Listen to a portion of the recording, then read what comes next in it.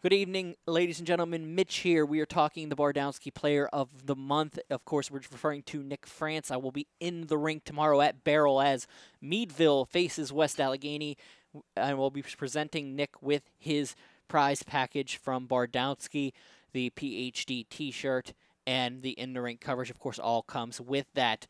So if you want to be our Bardowski Player of the Month or our Brozone Goaltender of the Month, all you got to do is go out, be the best that you can be the best in the month of November, and I will see you in the rink. Take care.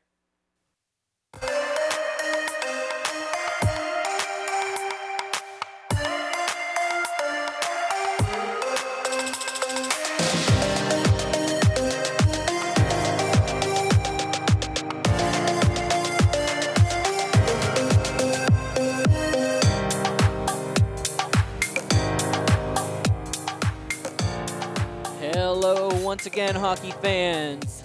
It is episode number 14 of the PhD podcast. I am Mitch.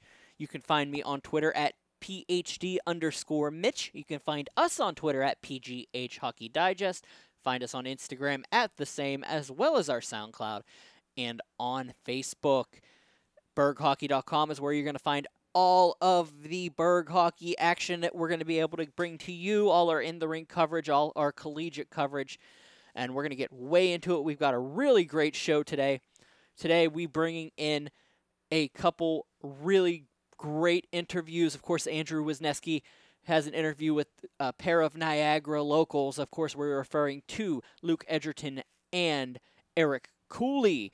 He's going to talk with them a little bit later. I've got a great interview with Liam Kavanaugh, one of the hosts of Never Give Up Radio, something that's very near and dear to my heart, mental health in the athletic field and sports game, and in general is a very big deal nowadays. You don't see things all the time from people, and it's something we bring up, and he created a great program for this. We're going to talk with Liam a little bit later. I got to sit down with him after, having to sit down with him a week ago and accidentally deleting the entire interview. I actually was able to re-sit down with him because he's just a great and awesome person. And we're going to talk a little bit about Never Give Up Radio and what it brings to the table. And I cannot stress enough, if you enjoy anything about sports and talking, and podcasts, please check out Never Give Up Radio. It's an amazing program. We've also got Matt Mamross coming on. He's going to be talking, of course, about our Headwaters segment, talking about the players who have been here, who have gone through here, and who are coming here. Gary Heeman's going to be on to talk about the RMU men in their past weekend at Penn State and at home on Saturday. We're going to get started, though, with my coverage. Of course, was the Robert Morris women this week, hosted number 10. Once again, it was number 10, and that was Colgate. And they really stood their ground this weekend. In the first game, unfortunately, they got out to a rocky start and spotted Colgate a 4-goal lead late. And then in the third period, it ended up that little bit of twist of fate. They were shorthanded on the back end this weekend, and the shot at Emily Curlett led to a 5-minute boarding major, and they were able to ring off 2 quick goals to bring them back within 2. And then later on in the game, knee-on-knee hit on Kirsten Welsh led to a power play late, which Maggie Lemieux was able to capitalize on and bring it within 1, but they were unable to continue that comeback and ended the game down 4-3. Game number 2, they've jumped out, and they came out with a little bit of sense of urgency that Paul Colantino was referring to, and it just so happened that they were able to continue it, but that scoring touch that they seem to not be able to get this season continued. And I'll talk about that in a little bit. Right now, just, we're going to go through this. They ended up tying that game 2-2. Lauren Bailey was, of course, started game number 1, but Ariel DeSmet came in the end of game number 1, and then Ariel got to start in game number 2, played very well, and earned another Rookie of the Week from the CHA honors there. I believe that was her first career victory in the NCAA victory. So congratulations to Ariel. No, sorry, that was her second career victory. She is 2-0 currently. But one of those things that I was referring to, they went into a number 10. They were able to battle. And you're looking at that back and forth, and these ranked teams are coming in, and they're not going to stop coming.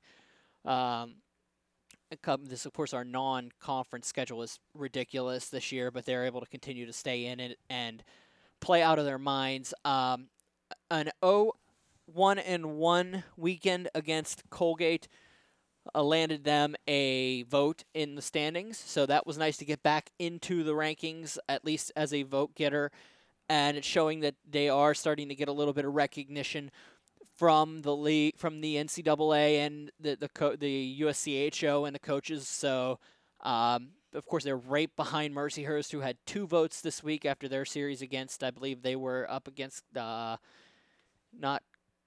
Colgate. They had one of those 3 teams. I believe it was the one we're going to be facing in a couple weeks. I'll bring that up to you in a second. I apologize. But they had brought up... they had brought in the opportunity to start getting back into the limelight of the top 10. And the one thing that has been concerning me to this point, and it's a concerning factor for this team, is they've got a lot of talent on the front end, and unfortunately they're not getting a lot of offensive support at this time. The urgency's there. They're getting the shots. Like, I think they're average. I'm not going to say they're averaging a lot, but they're definitely, the attempts are up in the upper 60s most of these games, and I think they had 77 shot attempts against Colgate in that second game, and it's ridiculous. They're getting it, but they're not getting the goals, and they're not getting. And eventually, they're gonna hit that, and that's gonna happen. I was looking at it, and I think they've only surpassed 3 goals once, and that was the goals against Mercyhurst. They had 5 or 6 games where they finished with 3 goals. The remaining, they had 2. They never scored 1, and they've been shut out twice this season. With a team with the firepower and the talent that Robert Morris has, you have to think that they're going to turn it around here soon. And when one thinks that, it's tough because you never know when these teams are going to be able to break out and things this weekend, and I'll mention it because I don't know how it got missed last weekend, was the 100th point for JC Gebert. And congratulations to JC. She's a heck of a talent, and that's one of the things I noted on Twitter later, was that she had done it in 5 less games than the prolific scorer Brittany Howard. And that's something you had to keep an eye on. And I said it in her first year, is that she was definitely a talent there, and she's going to have it. The question was, can she do it without Brittany on her wing? And so far, it's been an amazing run for her. She's doing a great job, and that's great. Cornell was the team I was thinking of earlier. They just split, and of course, right now they are up there in the rankings. I believe they are number 6 right now. They'll be there over on Black Friday and the day after Black Friday, of course. Cornell's a big time team on Friday, November 23rd. It's a 3:05 start. The men play at 7:05 against Mercyhurst, and then the women have a 3:05 start on Saturday that week. But you look at that, and you have to think that the scoring's going to come around. I mean, you got these Kraskowski, Coleman, who has been showing signs that she's starting to come alive, but she hasn't been able to break that score sheet yet. You're looking at those players, and then I've always liked how the defense has been taking on this ability to learn how to play an offensive style, this big 2-way play that they've been making. And they're bringing in the players that can do it, they shoot from the point. Wazen Rice had a great game this past weekend, I thought personally, especially whenever you have to look at the fact that they were only really rolling 4 defenders throughout the entire game. And, of course, luckily you had this big 3 in LeGue, Welshie, and Curlette. Wazen Rice did not look out of place at all with those 4, which is a big sign. You lost Jillian Thompson, I don't know how long. I'm hearing that it's only for this past weekend. We'll find out against Minnesota Mankato this weekend, but it's one of those things you can look at, and it's definitely coming along. And you have these streaks and players that are still. Natalie Marcuzzi is a dynamic player, can change a game with her by herself. You noticed that with a couple of the goals she scored a couple weeks ago, and Angelica Diffendahl will be back on the score sheet. You're going to have down times, and there's going to be goaltenders who get really hot. And one of those things that I've noticed at the games is that they've run into a lot of goaltenders who have played very hot, and you're going to see players start to break out here soon. One of those things that you got to think about is that it's going to happen, and you don't put up 60 to 70 shot attempts all the time and not be able to put the puck in the net, and they're going to break in. And you had a really good run out of Lauren Bailey to be able to give you that undefeated streak, and you got to consider the fact that you're still X out of X that's undefeated over the last couple games. So once again, Minnesota Mankato at the Island this weekend. Minnesota State, if you want to refer to it as. 6:05 start on Friday. That really messes with me a little bit. That's all right, though. We'll be good with it. And 1:05 start on Saturday. Saturday's game will be at 1:05. And that's a really good place to jump off and start talking about Never Give Up Radio.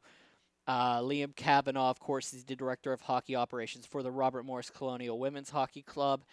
Also one of the co-hosts of Never Give Up Radio. And one of the big things that's been going around, and I believe in it 100%, as I am actually going back to school to get my counseling certificate and become a mental health counselor. I haven't exactly figured out what I want to do with it, but at the same time, it's huge to me, is that he wanted to create the conversation and talk about situations that are going on with people and talk about, these issues that everybody's going through. You don't always see it with the athletes, and he's brought on some very, very, very prolific, very interesting individuals. He's had Taylor Crosby, of course, Sidney Crosby's sister, Brianne McLaughlin, and Logan Biddle, both of the original Robert Morris men's and women's hockey clubs. He's brought his parents on, and he'll talk about that during the interview. He's got a lot going on and trying to bring the voice back to Robert Morris and of a mental health, from a mental health standpoint in all of sports, not just Robert Morris, and something that hit me really near and dear to my heart. And I'm glad I was able to get to talk to him. Unfortunately, like I said, I had accidentally deleted the interview once and never really got a chance to redo it until we sat down before the women's game on Friday night. And I want to thank Liam for coming on really from the bottom of my heart and being able to sit down with me and redo it after I made the casual mistake. I remember texting him on Wednesday when I realized I lost it, and I felt terrible. So, ladies and gentlemen, without further ado, here's Liam Kavanaugh talking about Never Give Up Radio. All right, I am here with Liam Kavanaugh, the Director of Hockey Operations for the Robert Morris women's team, and also one of the hosts of Never Give Up Radio. Liam, how are you doing, sir? Great. It's great to be on the show. Thanks for having me. Hey, no problem. We had a little bit of an issue last time. We had a practice run about a week and a half ago. It's good to be in your company again. Yeah, it's all right. Well, sometimes some people don't agree with that, but we'll go with it, Liam. Anyway, want to just let everybody at home know what Never Give Up Radio is and, where they could find it. Yeah, Never Give Up Radio. It's a platform that I developed with Alton Daly. He was my former captain when I was at the University of Massachusetts, Boston. Through my own personal struggles with some mental health, through anxiety and depression, the two of us decided that, we wanted to make a stand and really start to create a conversation about mental health within sports. And the two of us figured through the foundation we were building, let's get a podcast up and running and have some high-profile athletes that the two of us know, and let's just start to create a conversation about mental health. And speaking of the conversation, some of the guests you had in your first year of doing this, of course, it's Taylor Crosby behind the mask. You had Riley Pickard, a couple other big guests. Brianne McLaughlin was one of them. In all of those, what was one of your favorite moments and guests that you had there? I think every show it was so unique with different atmospheres. The one, I know when we were chatting before, I was talking about having my parents. It was pretty unique to have them on there and kind of have the conversation with someone that you're so close with and you've never really had that conversation with. But I think every episode kind of gave a unique perspective, whether it was a coach, a player at an elite level, or a player itself still at the collegiate level. Okay. A little bit of a background on yourself and your co-host Albie. Yeah, the two of us, we met at the University of Massachusetts. Like I said, he was a 2-year captain there, his junior and his senior year. My story kind of goes back when I really kind of opened up about my severe anxiety and depression, and Albie kind of became my right-hand man and helped me through a lot of struggles. And it was a little bit weird because he was still one of my players at the time, and I was a staff member, so it was a little different working with a player, but I really found that the more and more you talk about this stuff and the more you talk with other people, it becomes a conversation that's important to have, especially in the world of sports at the collegiate level. And we look at that and we take that for granted. You don't always get to see, what players are going through behind the mask is what you guys refer to it as. And, that's one thing people overlook. And I guess the main message you guys are looking for is that there is a lot going on beyond, what you can see at this level. All these athletes are having, great careers, great times, but there's always more that's going on with them. Oh, absolutely. I think that's kind of one of the biggest things that's kept me in collegiate athletics is having the ability to work with student athletes at such a developmental stage in their life. It's a pretty unique opportunity to understand what athletes are going through, especially student athletes. They've got such rigorous schedules, being in class, being at the rink every day. Not to say that people that aren't athletes don't have those struggles by any means, but it's definitely a unique perspective. And now, going into season number 2, when is everybody should be expecting season number 2 to Season 2 is going to be exciting. We're definitely, we're both pretty busy. Albie's getting into medical school, and obviously we're mid-season here at Robert Morris.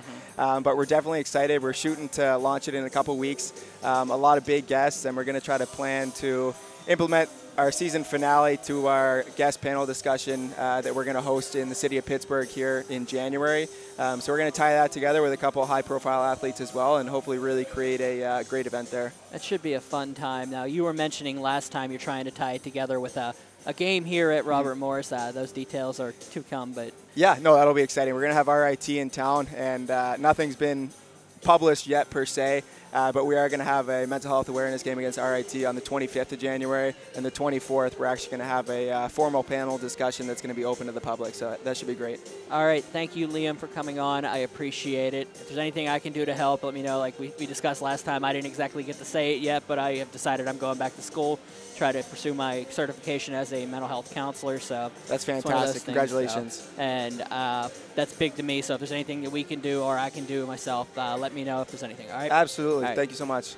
Once again, that is NGU Radio on all platforms. I want to thank Liam Kavanaugh for coming on. I extremely appreciate it. I love it. I'm glad that I was able to get this interview in and talk to him about it because it's just one of those things that you don't ever really hear about until after it's too late. And it's one of those details that we need to start talking about. And personally, I do believe that. And if I didn't believe it so much, I wouldn't be dropping so much money to be able to go and help people, and that's what I want to do.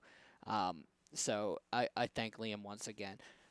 With that, we're going to switch it up, and we're going to flip to the men's side. We're going to be talking with Gary Heeman about the weekend that was with the Robert Morris men against Penn State. The men, of course, number 8 Penn State. They played in Penn State on Saturday. And then they played in Penn State on Friday, and then they came home and played Penn State on Saturday. And I'll tell you what, that game on Saturday, that crowd was amazing. What a time everybody had, regardless of the score, because that game was, wow, back and forth. Both teams, crowds were in it. The Colonial Crazies brought it this weekend. Of course, the Mitch's Challenge brings you a student section. Penn State brought some students. The Colonial Crazies on the opposite side played very, very much a role, and it was a very fun time for everybody. And it's one of those games where you look at it, and even the final score on Saturday, of course, was 11-6 in favor of the number 8 Penn State Nittany Lions. But you have to be kind of excited about the way that the Robert Morris Colonials play in a way that is indicative to a team that gave up 11 goals or 18 goals over a two-game set, as they lost 7-2 at Penn State. They had a 2-1 lead through that game, and unfortunately weren't able to hold on to it. Penn State just was an overcame them, and that's one of those learning curves that you look at. And I'm going to talk with Gary Heeman about that in a couple minutes when we recap it. But that's one of those things you get to look at, and in fact, a couple minutes. Let's talk to Gary Heeman right now. All right, we are here with Gary Heeman. Of course, Gary Heeman, when the USCHO writers and our men's writer. Gary, you hit any interesting cars this weekend?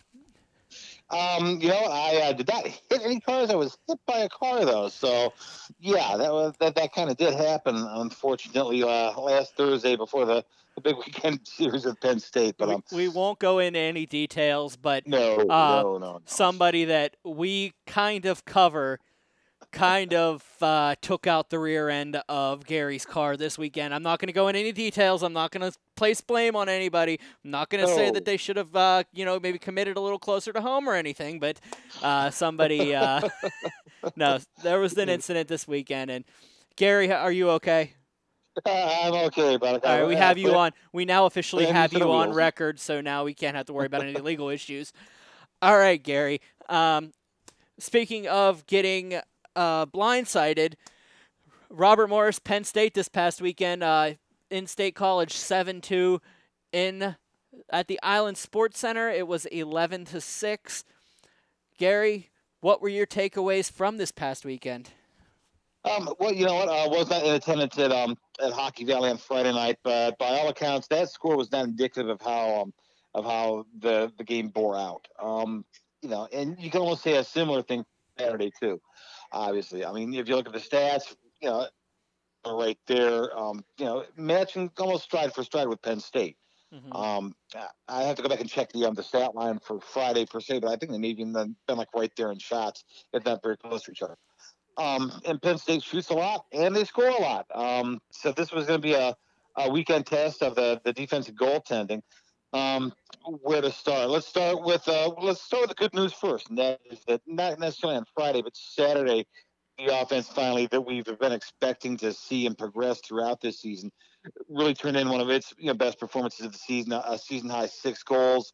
With some shorthanded offensive chances generated and created, and they cashed in. It had some great things about that game. From our perspective, we're watching the Colonials trying to break out with more offense and kind of, I don't want to say unconstipate a little bit, but, I'm looking up the stats now. The shots on Friday. Yes. 40-39. Yeah, exactly. I mean, this was a game that, it was a game the Colonials were in. I mean, the score just doesn't always indicate it. Mm-hmm. And I think Penn State had maybe 5 or 6 more shots on Saturday than the Colonials did. But the good news is, okay, so we've been generating some chances here, and in a group going forward, and they're starting to put them in. 3 of those came off the stick at Alex Tonge, who had a hat trick. Would have rather had the win, I'm sure. Seemed that way in post game. Who could blame him? So it wasn't like a great situation to jump up and down. Yeah, I got a hat trick. It was kind of a subdued press conference there, but at the same time, it's good to see those things.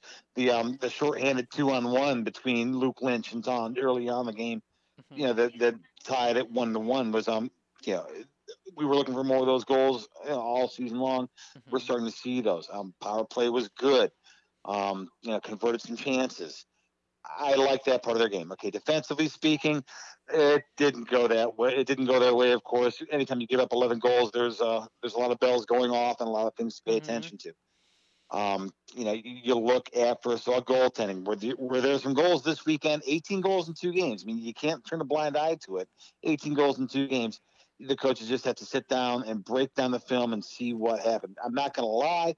There are probably some goals in there that both Francis Marat and Reed would like to have back. I'm in both games this weekend, I believe, and they both share in some of that too. And you know what? Having known Fran, I have not had a chance to talk to Mr. Reed so far this year, but in my years of dealing with Francis Marat, he'll be the first one to step up and say, you know what, I I have to eat some of that. There's some plays in there I needed to make. Francis has always been a straightforward guy when it comes to that type of stuff, and yeah, definitely one of those. He would be openly about that's on me. So yeah. Frankie's a stand-up guy, and you know what? When it goes well for him the other way, and he gets a shutout, he's the first to say it was easy because of the job in front of me. Mm-hmm. The things that they did, blocking shots and clearing out space. Yeah.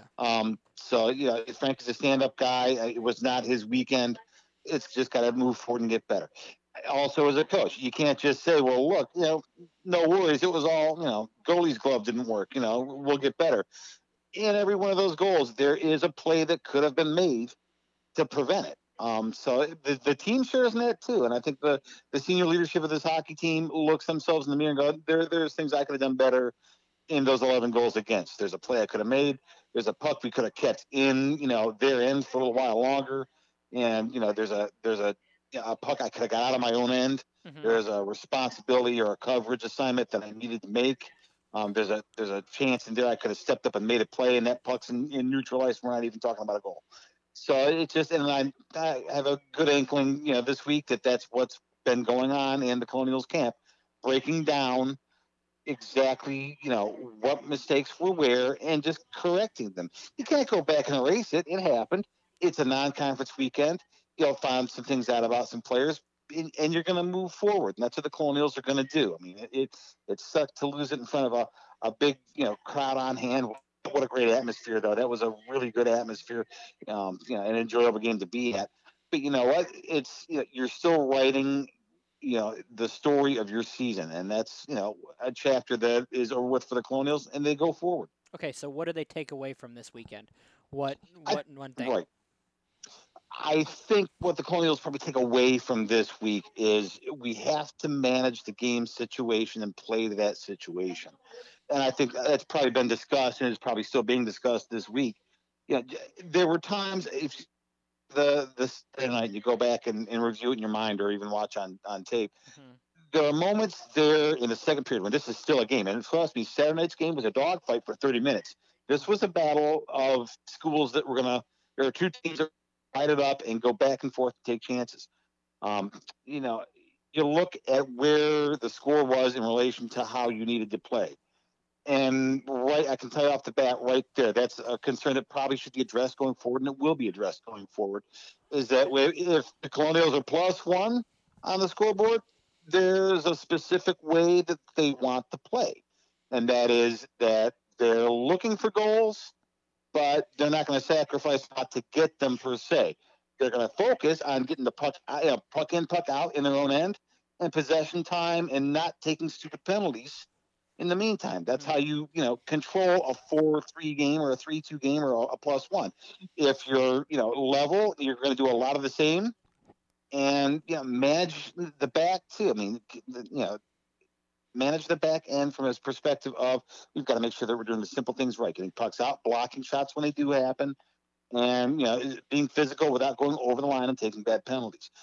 I think they just need to get to a point where everybody, all 20 sweaters on the bench, understand one thing: how we play in what game situation. And it's important if they're going anywhere when we get back to conference play, not this weekend, but the following weekend versus Mercyhurst. It's going to be very important that you play the situation of the game and learn when you can take chances or take more chances to get more offense. Ideally, what you want in those situations is to keep that lead against Penn State, make them feel pressure at some point that they have to score, and that it's going to open up for you to have chances to put a fifth puck in. That's how you have to play. You want to instill your will. Having a lead, in any game in the second period, it gives you an opportunity to instill your will, play the way you want to play, and then having them take the chances later on in the game. And I think that's just something that a place they need to get to as the season progresses. All right, so bye week this week, what do you got on the table for you? For me, what am I got on the table this week? I'm going to watch some other college hockey games because you're always watching college hockey. So I'll check out a few games there. Not really doing anything with USCHO this weekend. In the second half, there may be some more national games of the week. Some of them may even, have Penn State in the mix. So I might have to get to go talk to Nikita again. That's one thing we have to talk about. Nikita Pavlichev. Wow, Penguins draft pick. It was very, very, very cordial in post-game press conference. Very grateful for the opportunity to be playing college hockey at Penn State, and is making the most of that opportunity. I got to give a heads up to him. He was something to be reckoned with all weekend long. And if his career keeps going in the same direction it's going, he stands a chance. We don't see NHL level talent always come through, Colonials Arena on a nightly basis, but you may be looking at a guy that could get into a position where he's got a sweater, in a regular season game, or a season or part of a season for the Pittsburgh Penguins. That would not surprise me. That's going to be an interesting one. Now, the big question that we hit the Action Track podcast in March. How are we going to handle Big E? I don't know. I mean, the Penn State fan. I'll tell you this much. He said he had a blast, and some testing we did after the game. He thoroughly enjoyed it. Yeah. The look on his face tells me he enjoyed it. Yeah. He wasn't too bad to deal with. We talked after the game. I said, we're working some freshmen in the lineup. It was a pretty good game for half a game. And he was the first, actually, believe it or not, to come out and say, "Yeah, I can see the pieces, come together." So, All right. I mean, so he was classy in winning. So, he's not gonna. We're not going to go back and beat him up too much. He's not going to beat us up too much. He was so classy as you'd expect E to be, if you know him really well. So now, having said that, if we'd have talked a bunch of junk before the game, and got swatted, it would have been, he's not going to take it lightly. All right. Yeah, a dreadful scene in March. All right. Thank you, Gary, for coming on. I'll talk to you again in a week. We're going to preview another home and home, Mercyhurst, of course, the 79 series.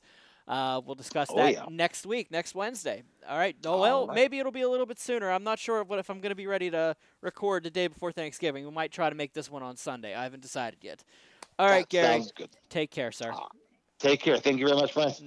All right, we're going to jump off from there, and we're going to talk to Matt Mamross. We're going to be talking to our Headwaters players who have come through here, players who are coming through here, are going to be coming through here, and who are here now. We're going to get Matt on the line. Hold on one second. Back here with Matt Mamross. Matt, of course, you can find him on Twitter at Matt13Mamross, and anywhere where they're giving away or trying to bid on a jersey. Matt, you've got a very interesting tie-in to today's theme for the Headwaters. What do you got for us today? Absolutely, Mitch. Today we have, for the first time ever, a Pittsburgh Hockey Digest in memoriam. Oh. Technology edition. Oh, no. How is this tying into the rest of my show? Absolutely. So we all know our good friend Liam Kavanaugh, Never Give Up Radio, and director of Army Women's Hockey Operations. Good personal friend. We 14 days ago now witnessed a tragedy of the death of Liam's iPhone. Oh, geez. Oh, and, no. It's if you've seen pictures, it's pretty bad. This thing was murdered, not by Liam himself, but by some friendlies. Some three friendly Army fire. Let me guess. Fire. Let me guess. One of them had to be Lauren Bailey. Without a doubt. Oh, jeez. One of them was definitely Lauren Bailey, and her.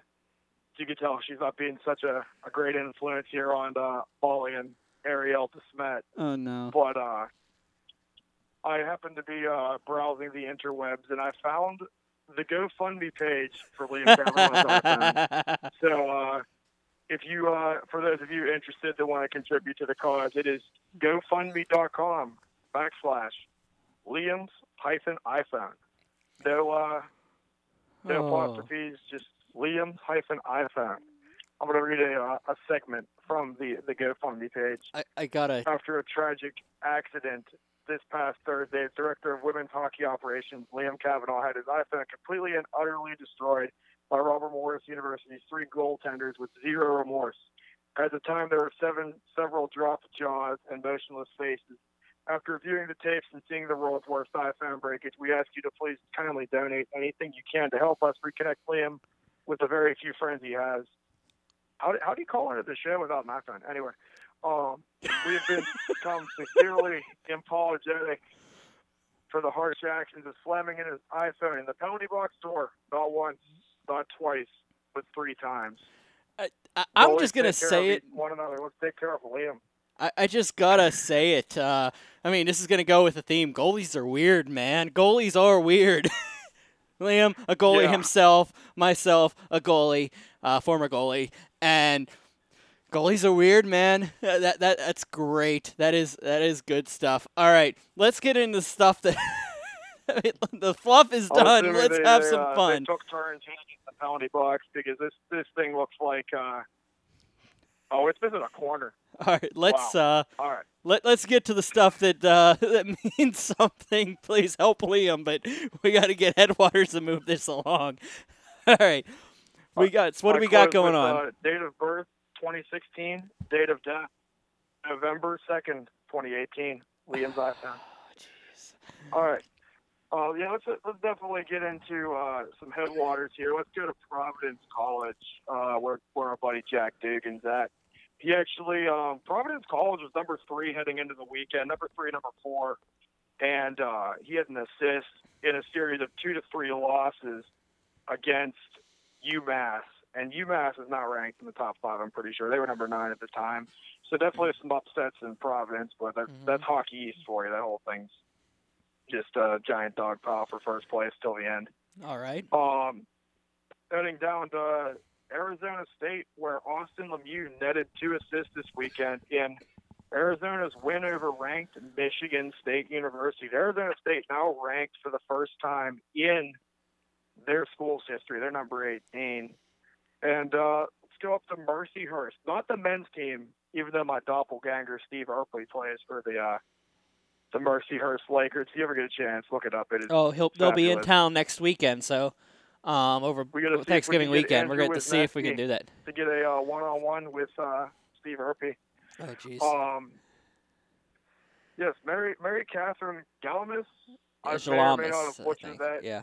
Galamis. Okay. Yeah. I'll just say it. I butchered it the first time that I did it, and I actually realized that they do this nice little thing where they give us a pronunciation guide, and I just completely forgot about that fact.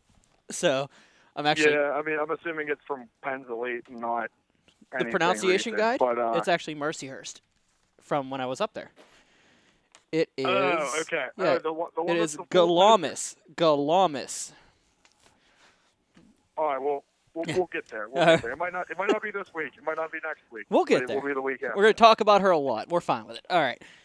That's a good thing. Yeah, finally in the lineup and netted her first goal and her first assist this weekend against ranked Cornell. You'll see them at the Island Sports Center. I believe that's the weekend of the 23rd, 24th is when Cornell comes down here. But Mercyhurst tied them one night.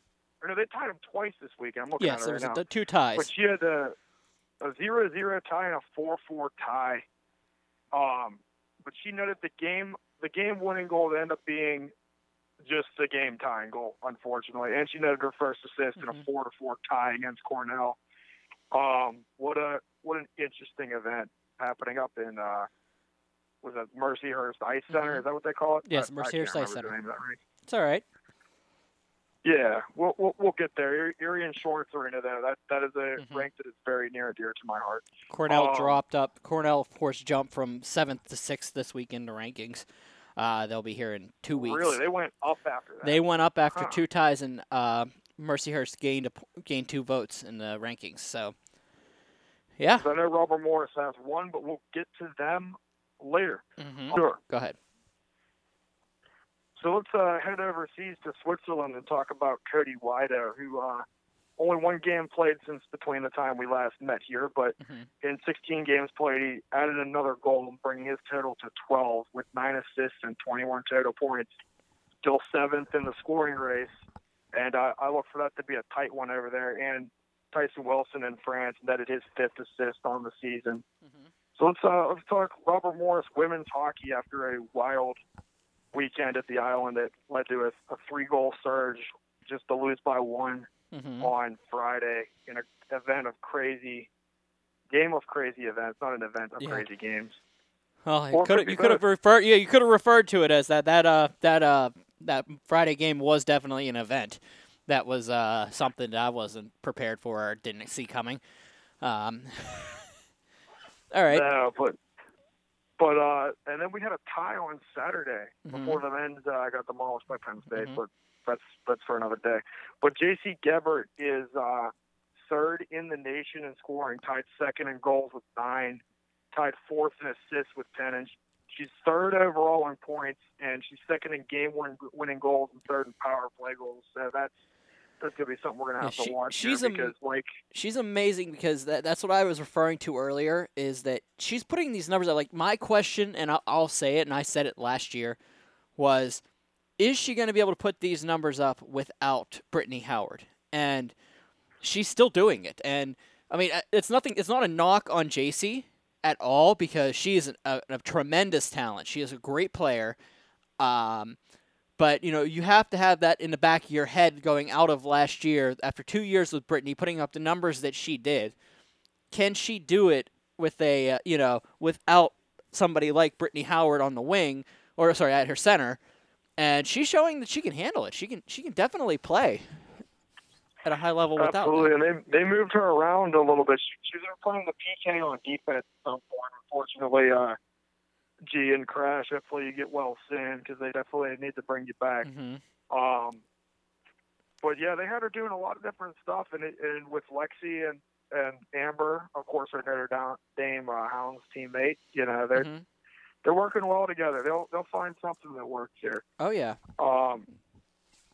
Let's go to the NAHL up in Johnstown, where the legend of Cam Hebert continues to grow. Now with 21 games played on the year, 9 goals, 16 assists, Jeez. 25 total points. He and I forgot to check on the dude from Sweden that plays for Johnstown. I don't know if he's still leading the NAHL in scoring. Selesky? Sammy Selesky. Sam Selesky, yes. I believe he still is. Check on him this week, but we'll get him. We'll catch up with him next week. And of course, Roman Kramer, the other Robert Morris, coming up there, netted his second assist for his team. He actually signed his letter of intent today too. Oh, okay. Officially signed his letter of intent today. So Johnstown tweeted it out. I think Johnstown's going to get the Colonials are going to get a great player out of that. Absolutely, hometown hero as well. Mm-hmm. It's amazing how many Pittsburgh kids are going to play on that squad next year. Sarah Catholic. He played for the Eagles at Sarah Catholic with the Pens Elite, so it's good to see him coming along. This is Berg hockey in the flesh. Yeah, that's what I said. He is Berg hockey incarnate. Johnstown, Pens Elite, going to Youngstown. Back in Johnstown, unfortunately, going to Robert Morris. If he ends up playing for the Nailers or the Penguins, I will be basically, I don't know what I can do with my life at that point because that's just an amazing story. Anyway, what do we got? That would be so wild. Jeff Jones, former line mate with Cody Wido in 2013-14, Robert Morris alum. He's in the SPHL, and he just netted his 6th point of the year. He got 1 goal and 4 assists on the year for the Yard Dogs. And in the ECHL, Brady Ferguson, let's see here, he's playing for first place, Newfoundland, with 16 games, 9 goals, and 11 assists for 20 total points. He's actually second in the ECHL in scoring. So, I mean, if he doesn't ever take that lead very quickly here, I would be very surprised. And we had some former Robert Morris Colonial mates headed off in Wheeling this weekend with between Zach Lynch and Daniel Levins. Levins, of course, playing for Toledo, the Walleye. Zach Lynch had a 3-assist weekend with 2 of them against the Swamp Rabbits and then assisted on the game-tying goal in Wheeling against Daniel Levins. And Daniel Levins actually had the assist on the game-winning goal against the Nailers, unfortunately, at Break City in Wheeling this weekend.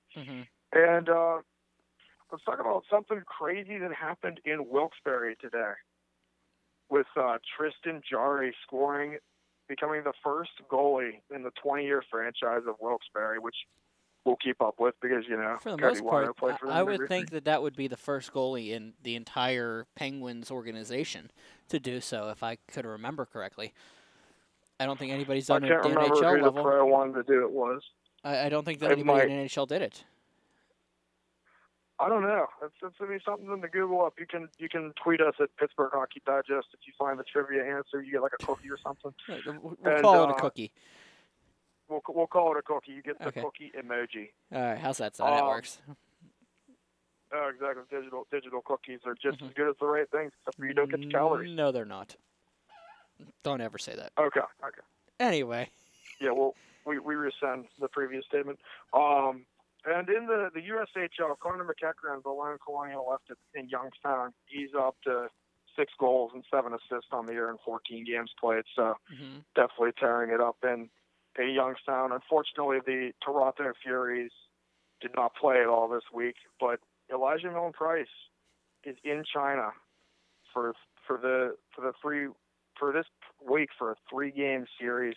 So there is a chance. She's the primary backup over there. So there is the chance she could make her debut in China, which I told her she's not allowed to because I didn't get to see it. But very cool that she's over there and seems to be enjoying her time. And they get treated like celebrities over there. So good for them. Good for them. All right, Matt, thank you again for joining us this week. We will talk to you next Wednesday. How's that sound? Oh, absolutely. Oh, and, there's one thing I did Liam want to talk the about. New iPhone by Wednesday. Oh, we need to get Liam that new iPhone. Yeah, I got one other thing I want to talk about. Doro, Spencer Dorowitz throwing down last week against the Nailers. Oh, that's right. You know what? I had it written down too, but I totally botched it. Yeah, the Spencer Dorowitz fight. It is on Twitter.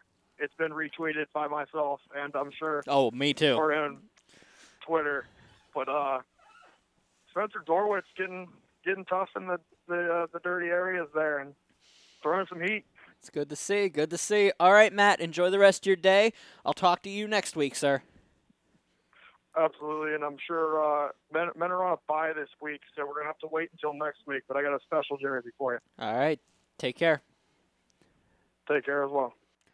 So that was Matt Mamross. You can find him on Twitter at Matt13Mamross. We're going to bring in his best buddy, Andrew Wisniewski. He's got an interview with, of course, we referred to it earlier, Luke Edgerton and Eric Cooley of West Mifflin. Luke Edgerton, of course, was of Wheeling Catholic and Wheeling. So both were Penn's Elite. They both were champions on that 2017 squad that won the national championship for the Penn's Elite. Without further ado, Andrew Wisniewski coming back with his interview segment for the podcast. So I'm joined here today by Eric Cooley and Luke Edgerton, two people who grew up in the Pittsburgh area and now play Division I hockey at Niagara. And they both played in Pittsburgh last weekend versus RMU. So, Luke, Eric, how's it going? Good. Pretty good. How are you? Great, thanks. So first off, can you just each give a little brief overview? So your name, where you're from, and some of the Pittsburgh-based teams you might have played on growing up? Yeah, I'm from West Mifflin. It's about a half hour from RMU. So played for the Shaw Panthers and the Hornets, and then the Penn's Elite now. And when they first started, we were playing at RMU, so that was our home rink and familiar feel. I'll let Luke talk about his kind of path. Yeah, I mean, I live like 45 minutes from Pittsburgh in Wheeling. The only team I ever played for in Pittsburgh was the Penn's Elite when I played with Cools, and we won a national championship together. Nice. All right, and what would you guys say are your playing styles, and are there any players you sort of try to emulate in your game? Yeah, I think my biggest asset's my skating. Bit of a playmaker. I like to pass the puck and use my speed to create space for my teammates. And I like watching guys like Matt Barzell, Nathan McKinnon, like right-handed shots that can really move. Mm-hmm. For me personally, I think my skating is one of my better assets as well. Definitely a pass-first kind of guy. Try to keep up with Eric Cooley quite a bit, but no, I think we kind of follow the same guys in the NHL. I like to watch McKinnon and Barzell myself. So. Okay. And if any, what's your favorite Pittsburgh area rink that you've played in? There's a lot of good ones. I think spending most of my time in RMU, it was a good time. A lot of good memories, and ultimately well, obviously the new UPMC rink is something special, but a lot of good memories in the RMU rink, and it was a pretty cool experience coming back and playing a college game. Yeah. For me, I think definitely a UPMC. I mean, their facility is second to none with everything they have to offer up there. So I think that's definitely the most fun I had playing was up there. Okay. And is there anyone that stands out as a major influence or mentor in your career to this point? I've had a lot of great coaches, and I kind of started playing hockey. Both my uncles played college hockey at a high level, and so being in a hockey family, I had the skates on pretty early, and always wanted to strive to what they did and follow in their footsteps. So big hockey family, and it's always kind of been everything I ever knew. So but there's been a lot of good coaches and teammates along the way that have definitely made it a cool experience. Yeah. For me, I'd say my dad. I mean, he played 18 years pro, and growing up in Europe, following him around, watching him, I think I always wanted to do what he did and try and become. But obviously, he was a pretty good player, so I got a lot to live up to when it comes to that aspect. Definitely. So now we'll sort of get a little more into the modern day. So you both briefly touched on it, but what was the experience like last weekend playing close to home? I'm sure you had some family and friends in the rink. Yeah, it's pretty cool. I mean, we both live pretty close. We're family. Can make the trip up here every now and then. Yeah. But it's really cool, being, like I said, and playing a college game and the rink you grew up playing in, and having friends and family and stuff like that come to support you. So it's definitely a special moment, and something we always look forward to when we see it on the schedule. Yeah, I was telling Cools that before the games that me and him would have most of the people in the stands there, since it's not a far trip, but definitely something we'll probably remember for a long time. Pretty special experience. Yeah. So, Eric, you scored your first goal of the season Saturday night in the victory for your team. So, was it more special scoring a goal in a situation like that, and how important was it to help your team get that victory? Yeah, definitely. Like I said, I'm more of a pass-first guy, so to get the monkey off the back there is pretty nice, and especially with your family and stuff in attendance is even more special. But yeah, I think me and Luke both, no matter where the game is, where we're playing, we're just trying to use our assets and help our team win the best of our ability. But like you said, it's definitely a little more special when you have family and friends in the building to cheer you on. Definitely.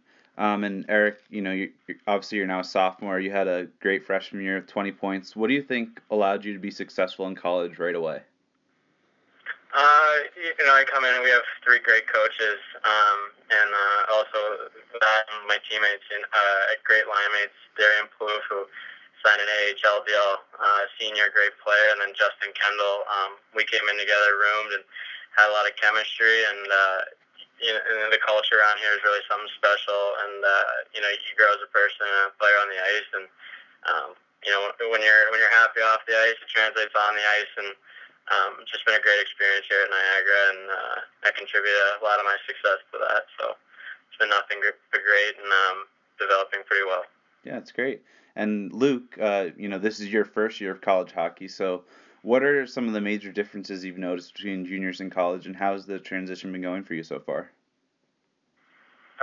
Well, the main part is the school part so far, but other than that, just the speed, getting used to it, and trying to make plays quicker, find guys quicker, get rid of the puck faster, and just producing points is obviously harder at the next level. So getting adjusted to that's been a different step for me this year, but as the season goes on, I think it'll get better. So definitely. So Eric, your younger brother Riley's about 2 years behind you, and he actually was on this podcast earlier this season. So you might be the first brother duo that we've had. So what's it like growing up with a brother pretty close to you in age that also plays hockey, and how do you two sort of push each other as you advance?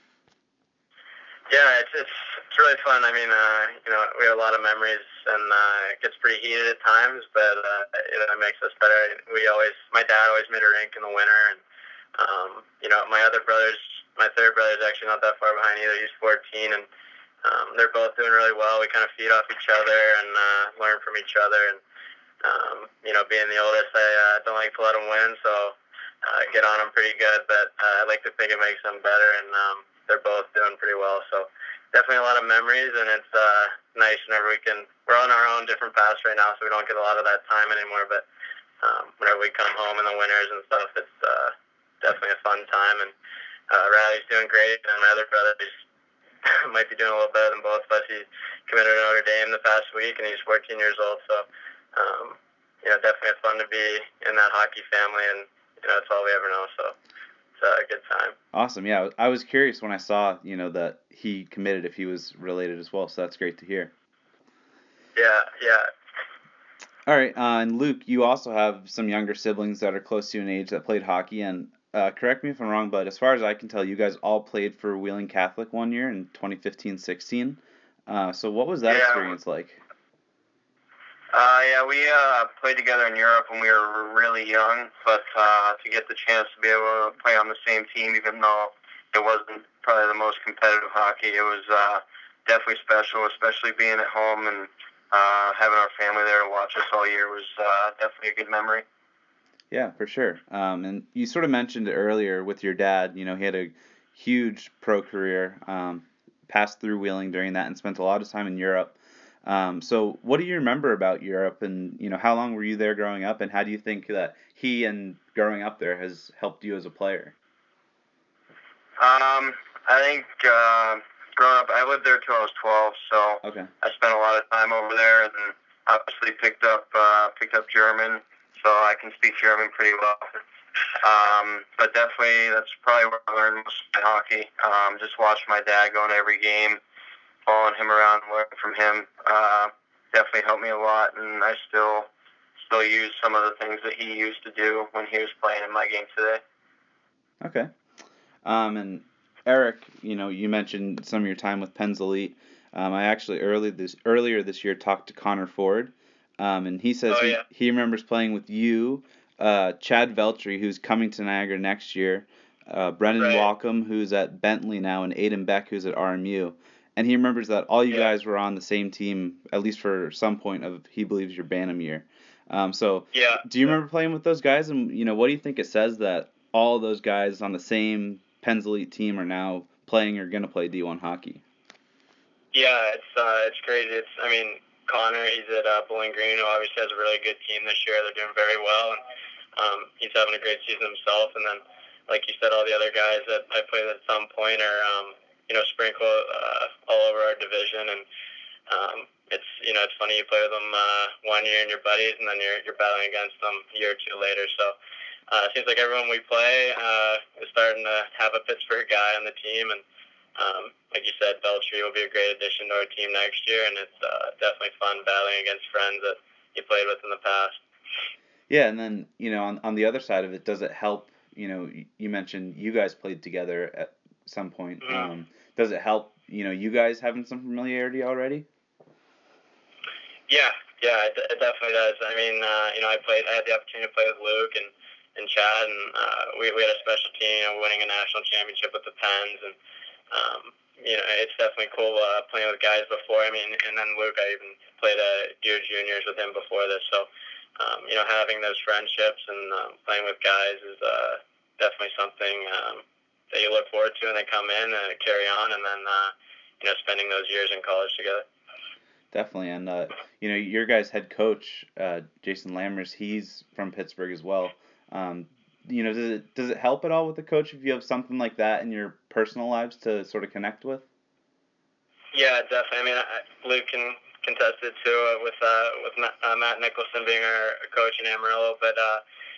We joked on our visit, he would come in the locker room if I ended up here and, talking about the Penguins or the Steelers and, having that comfortability factor where you come in and, you can talk to someone, you have that common ground is definitely something that helps. And like I said earlier on, it obviously translates on the ice and you're comfortable, you can be confident and, you can go to people whenever if you need the help. Yeah, and Luke, Matt Nicholson coached at RMU for a little while before he went to Amarillo. So, how have you enjoyed getting to play for him the past few years? He was one of the main reasons I went to Amarillo. And it's funny, actually, when me and Cools were playing in Pittsburgh, we always talked about playing college hockey together. And I ended up signing in Amarillo, and then he signed. And then, obviously, he came to Niagara a year before I did. And having known that he was here made it a lot easier for me to decide to come here, other than the coaching staff, who I'm obviously pretty familiar with, too. Mm-hmm. So for both of you, what do you think is your greatest hockey memory to this point in your life? We might have the same one here, but like I said, playing with the U18 Pens League team, and we knew we were a good team and a lot of great guys on the team that I think we still both communicate a lot with still today. But winning that national championship, and we didn't even win our district, and going in and kind of being an underdog, and then beating some big name teams and going on to win was something special that I'll always remember. And I can imagine it's the same for Luke. But yeah, it's same for me. Just winning that national championship when we weren't even supposed to be there is something pretty amazing. No one really thought we would do well going in there, and then we ended up beating some of the top 5 teams in the country to win it all. So nice. And where was it that year? And do you remember who you beat in the finals? Yeah, we played Culver, who actually won our district, but it was in San Jose, California, and it was pretty funny because we beat them in San Jose, and then the Pens actually won the Stanley Cup against the Sharks in the same year. So oh wow. Yeah, it was pretty funny and cool experience. Yeah, definitely. So last question for you guys. So what are you each looking to accomplish this year, both individually and as a team? As a team, obviously, we want to win the Atlantic District and go on to the tournament. I think that's everyone's goal. Mm-hmm. I think we set that goal from the start of training camp in August. And then personally, I think just growing as a player, learning, adjusting to the speed, and just finding a way to contribute every game.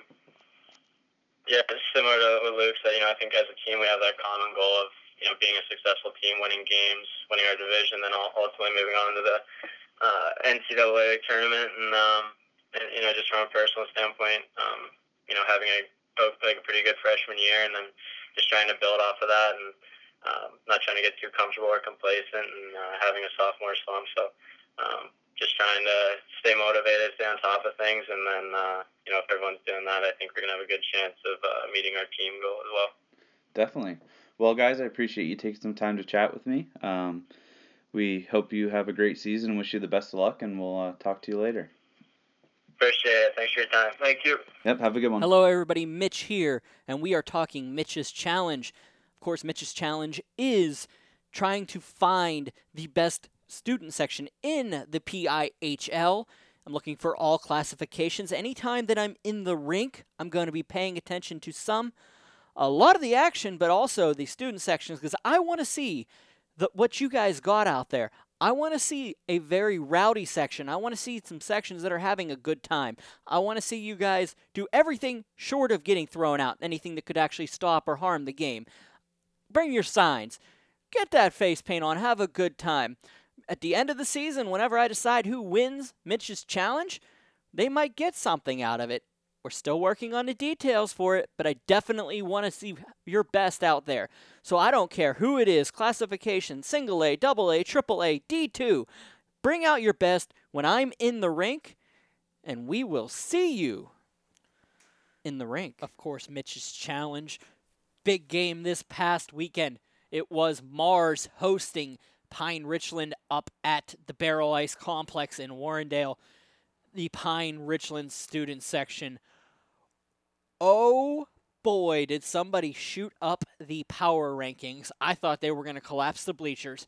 They had more kids for the practice, the game, just prior to the game, there was a practice on the ice, and there was a full student section for at least 15 to 20 minutes.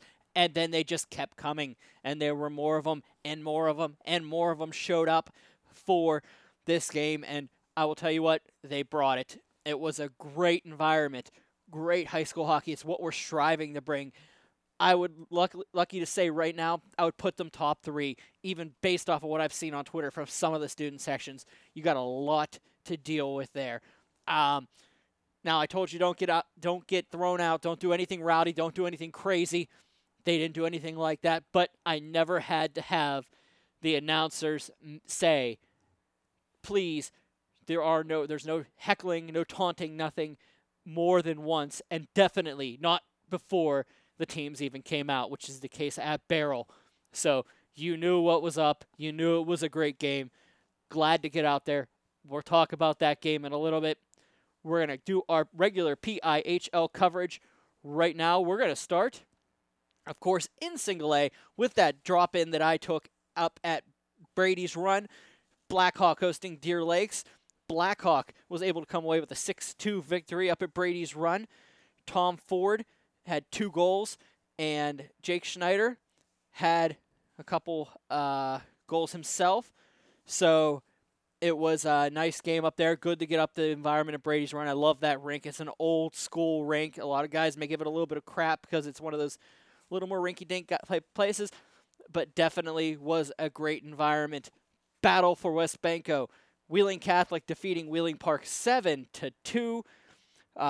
Chase Edgerton, of course, I believe that is Luke's brother. 2 goals, 2 assists, 4 points for them this weekend. 3 goals by Kyle Newmeyer. And Wheeling Catholic is able to hold off the Patriots for a 7-2 victory.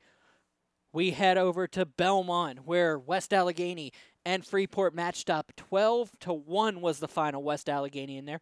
Kellen Almaty, 3 goals, 2 assists, 5 points to pace the West Allegheny Indians. Shane Nolan, 2 goals, 2 assists. 2 goals and an assist for Tyler Howcroft. Nick Bandy, 2 more goals on the year for him. 4 assists for Jake Giorgio and 2 goals for Bradley Rinowick in that victory up at Belmont. Next game was 6 games on Monday. It was a big contest to open things up. Char Valley, Wheeling Park walking away. 4-2 victory. Wheeling Park able to get 3 goals from Garrett Guzlik and a 29 save performance from Dorothy Romanek in the win. Second game was South Fayette at South Park. Oh, sorry, that was South Park at South Fayette. South Fayette scoring, getting a goal in the last second from Jack Evanish to tie things up, and then able to take it in a shootout. Ed Major was in the rink for that matchup. Big game there. Congratulations. He presented Bruce Hardman with his Goaltender of the Month award T-shirt and everything that he needed. Once again, congratulations, Bruce. Somebody's got to be our Goaltender of the Month the next month, so be the best out there. We'll try to take care of you. Kirk Nevin Arena, I was in the rink in a drop-in mode there, and it was a wild one. Greensburg-Salem, Indiana facing off. 7-6 final for Greensburg-Salem. That was insane. Indiana held a 6-4 lead with 10 minutes remaining in the third. Salem got 2 goals late and scored the game winner, 2:45 in overtime. Brendan Linderman with 4 goals in this contest, including the game winner. Then we head over to the West Banco Arena, TJ hosting Wheeling Catholic. And TJ will take this one 8-4. William O'Brien, 2 goals, 2 assists on the day to pace the Jaguars. 2 goals for Clay Slider to get the win to end the loss for Wheeling Catholic. Then we are looking at Blackhawk Montour. Montour looking to remain undefeated. Would be able to get a hat trick for the Cougars.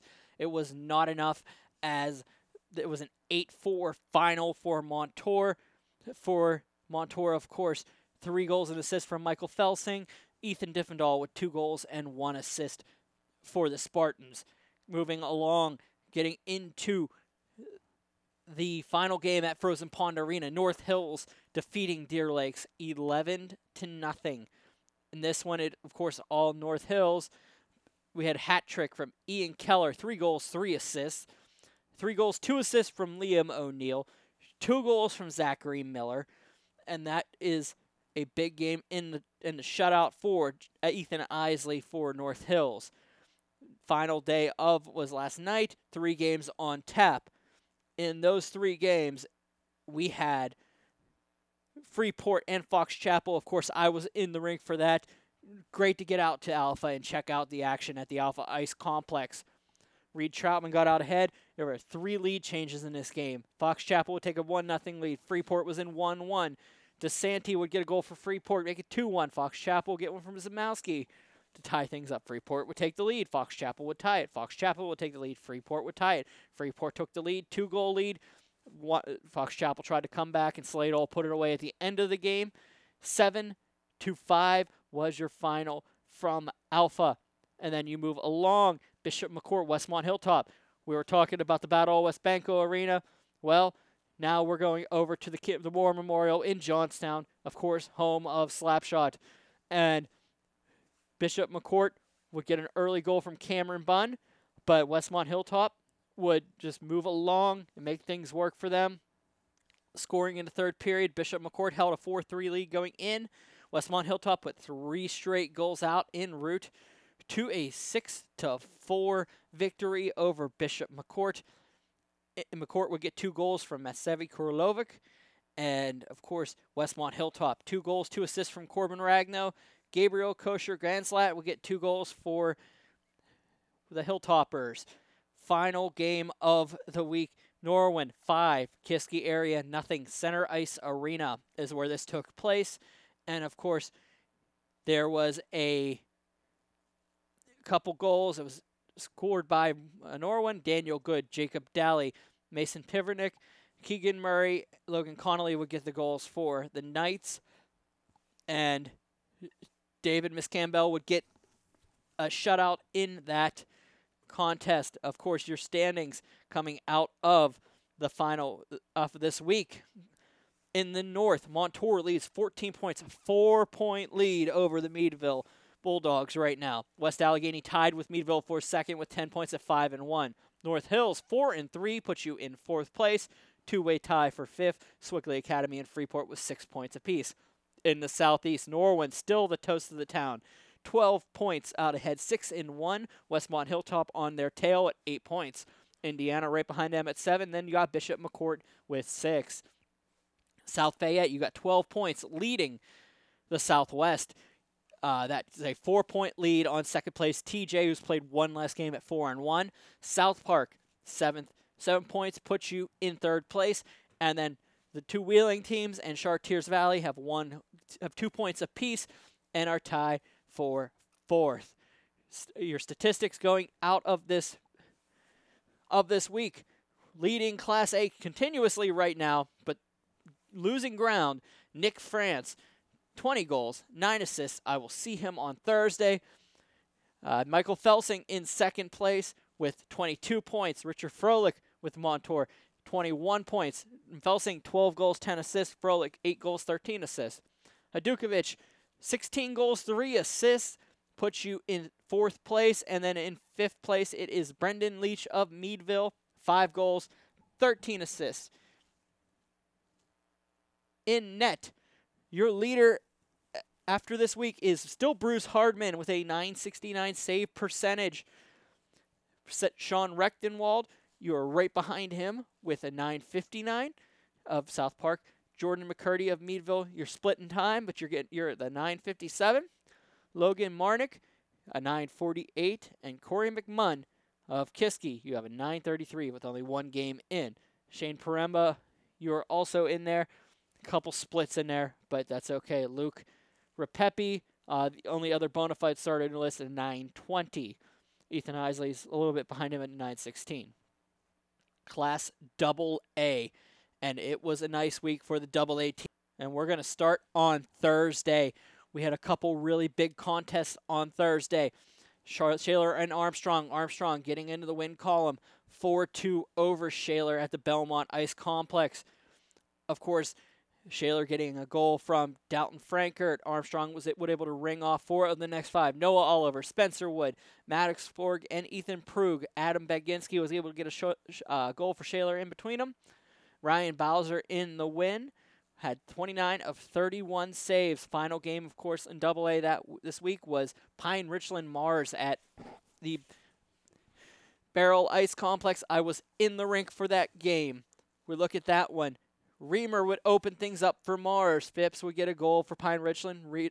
Voigt would get a goal to give Pine Richland the 2-1 lead, and then Stutt came alive, got a goal for Pine Richland. Mars came back. Mars gets a goal from Kroc, and then Pine Richland was able to put them away as Carnival would get a goal late, and then Kiefer tried to cut it down to 4-3, and that's where we ended. Very good game up there. Congratulations to Dan Stauffer, 24-27 in the win. Lindsey Scott getting the start for Mars. I'm not sure what's going on with Daniel Mitchell. He is not in. He did not play this week. He did not play in the game afterwards. So we'll see what's going on there. Moving along, we're going to move to Monday. 4 games on the docket on Monday. First game, Pine Richland was able to move along very well. 8-0 win over Quaker Valley. For the Rams, Richard Wild, a hat trick and an assist. Jordan Rosenbaum had 3 assists in the contest. Daniel Stauffer and James Saber split time. Only 6 shots for the Quakers. Philip Gagne stopped 45 of 53 for the Quakers. The next game was kind of a little bit of a situation attached to it. Anthony Scarpino was hit into the boards, and by all accounts, we have no details on it, so we're not going to elaborate on what's going on. But by the things that we heard, he was life flighted to Children's Hospital. Best wishes to Anthony Scarpino from all of us at Pittsburgh Hockey Digest, and we hope you get a full recovery out of this. So we are all rooting for you here. The game, Penn Trafford was able to win 5-3.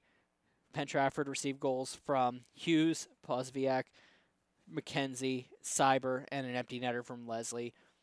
Mason Smith got his first start and a 17 of 20 in the victory. We're going to move along now to the next contest, and it was Franklin Regional Baldwin at Ice Castle.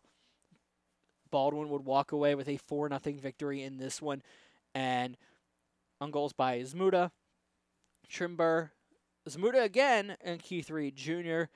on the power play. That gave them a victory of 4-0, and Cole Shannon 25 saves in the victory for those Highlanders. Mars moved along, got back into the win column against Moon. Heitla would get a goal for Moon to start opening things up. Waslin tied things up late in the first period. No score to second. Moon would get another goal from Powak to take the lead at about 13-minute mark of the third period. Then Mars tied things up late on a goal from Braden Hanna. Mars was able to win in a shootout. And in this game, Conisay stopped 45 of 47. And Lindsey Scott once again got another start. I believe Daniel Mitchell was dressed for this one. 21 of 23 for Lindsey Scott.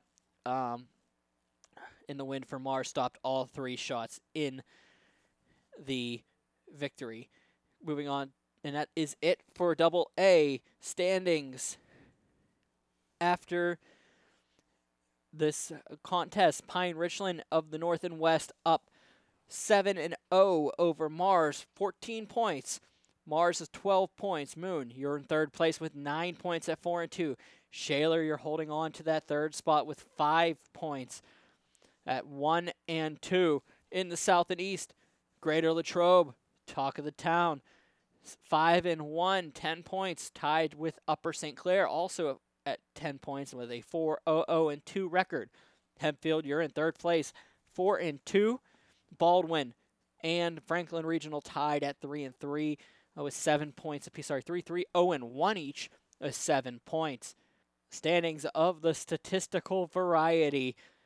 Leading the way is Devin Rorick. 10 goals, 6 assists with 16 points. Puts you in the lead in Double-A. Grit Jackson Kroc of Mars, you're in second place. 15 points, 9 goals, 6 assists. Jared Eggert of Pine Richland, 4 goals, 11 assists. Puts you in a tie with Kroc for second.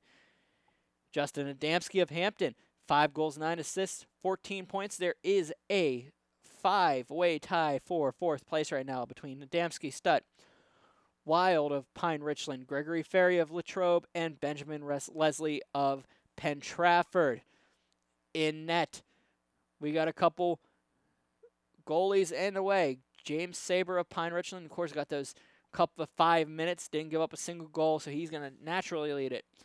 Daniel Mitchell missed the last weekend's worth of games, but still maintains the toast of the town, 946 save percentage. Daniel Stauffer, 7-0, 929 save percentage. Luke Conassay, 926. Gregory Irons and Gage Handwork splitting up time in Greater Latrobe, 914 and 910. Noah Wiggins of Quaker Valley, 1 game played, 19 minutes. Darren Resmizik of Shaler, 909 save percentage. Moving along to the AAA now. We had 5 games in AAA to talk about. Internet's being slow, guys. I apologize. I don't understand it half the time, but hey, it is what it is, right? First game came from last Thursday. Peters heads up 79 to Cathedral Prep at the Mercyhurst Ice Center. Peters walked out and back down 79 with a 6-3 victory. The Indians received 2 goals from Mark Lehman and an assist from that gentleman, and Torrey Schwartz also 2 goals and an assist. Ryan Luppy had a goal and 2 assists in the victory. Alex Wilbert stopped 27 of 30 in the win. Brock Sharbaugh only played 3 minutes and 51 seconds, made two saves in that contest. Moving along to Tuesday, Butler and Cannon Mac. Cannon McMillan, the 7-0 victory over Butler. We had a big night from Johnny McDonald. 5 assists for the Big Macs. 2 goals and an assist from Logan Ford. Tyler Rogers had a goal, so did Nick Price, and Blake Stanton, Logan Cutts, and Daniel Carver. Big game for Cannon Mac there. And Mario Efrati had a shutout also. Second game from the night came from the Alpha Ice Complex, me in the rink, of course. It was Seneca Valley, it was Central Catholic, and it was a 3-1 victory for Seneca Valley over Central Catholic. Goals from Marshall Meyer, Austin Albert, and Ryan Russell. If you had a set of initials that matched, you got a goal in this game for the Seneca Valley Raiders.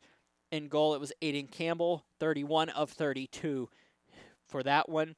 Norbert McDermott was able to stop 30 of 33 for the Central Catholic Vikings.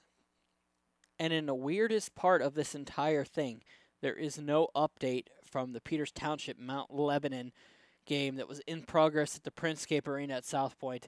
0-0, no answer, and no response on either of the Twitters from these 2 schools, which is unheard of because these are 2 of the naturally more intense and active accounts that we see. So I hope everything's all right, guys. Hope to bring it back in. And I do apologize that we didn't have Matt Geica in the rink for you guys this week. Unfortunately, he fell ill and wasn't able to fulfill his duties, which is fine. It happens from time to time. Standings minus that game looking like this. North Allegheny leading the way. It is at 5-1 with 10 points. They're tied with Seneca Valley at 5-2. Bethel Park and Peters, of course, tied in 3rd place with 8 points. 4-1 Bethel Park, 4-2 Peters Township. Of course, we're waiting to see what happens with that other game from Peters. Central Catholic right behind them with 7 points. Lebanon right behind them, which could, if Lebanon won that game, catapult above Peters into 3rd place. So a little bit going on there. We don't even know what the standings look like right now, but that's what I have and that's what I'm going with. And we are now looking at statistics, and J.C. Bell, you're leading the way, 11 points for Bethel Park. Anthos in an incomplete game at 10 points, put you temporarily in 2nd, maybe 1st if you had a good game. Johnny McDonald, 5 assists, gave you 9 points and ties you for 3rd with Anthony Perdue and Ryan Luppy. In net, your leader going into the end of the week, Aiden Campbell of Seneca Valley.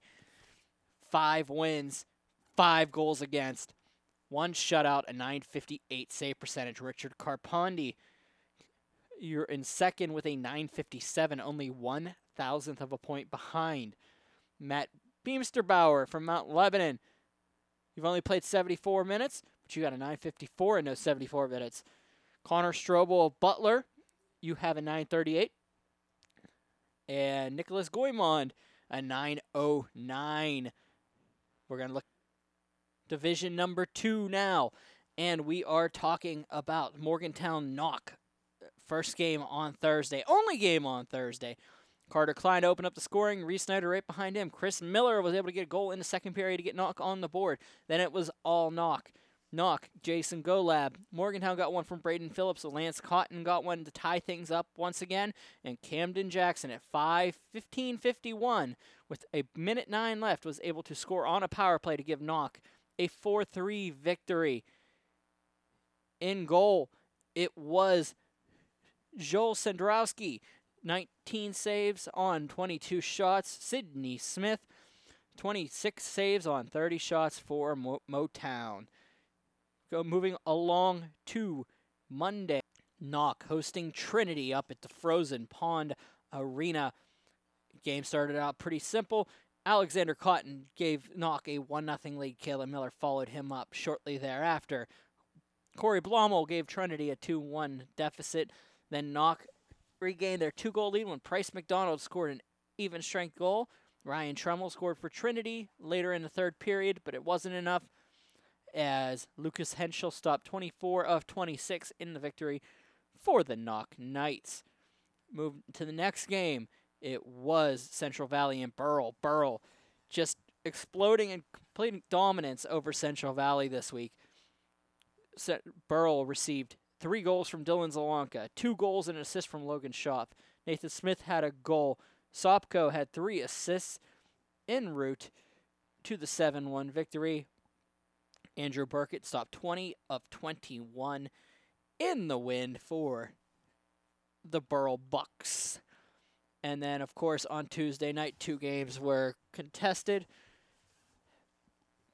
And they were at, one was at the Ice Mine, Connellsville 10, Bishop Canavan 2. Connellsville would receive 2 goals and 4 assists from Gregory Hench, 2 goals and 2 assists from Michael McKintrick. Ryan Brown, a goal and 4 assists to give him 5 points on the day. A goal and 2 assists from Milan Divenbaugh there. For Bishop Canavan, Evan Sarakowski and Jason Molesky scored. Sebastian Skarzensky stopped 18 of 20 in the victory for the Falcons. Final game on the docket, Ringgold 9, McDowell 2 at the Mercyhurst Ice Center.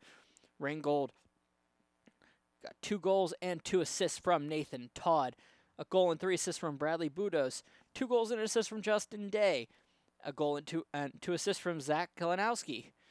En route to the victory, Ringgold got a start from Evan Cook, 14 saves in 16 opportunities. Coming out of this week, Division 2 looks like this. Burrell, talk of the town, leads by 4 points over Ringgold with 14 points. Ringgold tied with Central Valley and Connellsville with 10 points apiece.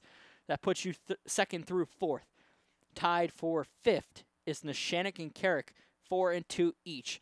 Very, very tight at the top of the Division 2 standings. Anybody's ball game, even though Burrell has a nice little lead, anybody can win this one. Standings in statistics, leading the way right now is Dylan Zalanka, 13 goals, 13 assists, 26 points, leading his teammate Tyler Stewart by 3 points. Tyler Stewart, of course, did not play last night. 18 goals, 5 assists for Stewart on Monday. Ryan Brown, 12 goals, 9 assists, puts him in third with 21 points, staying pace with Zalanka and Stewart. Jonas Zopko, 5 goals, 13 assists, gives you 18 points, puts you in fourth. Gregory Hench, 5 goals, 11 assists puts you in 5th with 16, and there are a bunch with 11 or less below them. In goal, we've got a couple really big ones. You got Andrew Burkett leading the way for Burl, a .927 save percentage. Sebastian Skarzensky, a .925 puts you in 2nd. Carson Burkett of Neshannock, a .920 puts you in 3rd. Joseph Forster of Carrick, you're moving along right into the standings at .902. And Evan Cook of Ringgold, you're going to round it out with an .896 in 5th place. Thank you all for listening this week. I'm sorry it's a little bit longer than I anticipated it to be. But, you know, you have those really good ones. And I'm not sure if we're going to have a show next week because of the Thanksgiving holiday. If we don't, I want to wish you all a happy Thanksgiving. We will talk to you whenever we get back from Thanksgiving. I am Brian Mitchell, once again, for Andrew Wisniewski, Matt Mamross, Gary Heeman, Liam Kavanaugh, all of us at PhD. We wish you a happy Thanksgiving, and we'll see you in the rink. Take care, guys.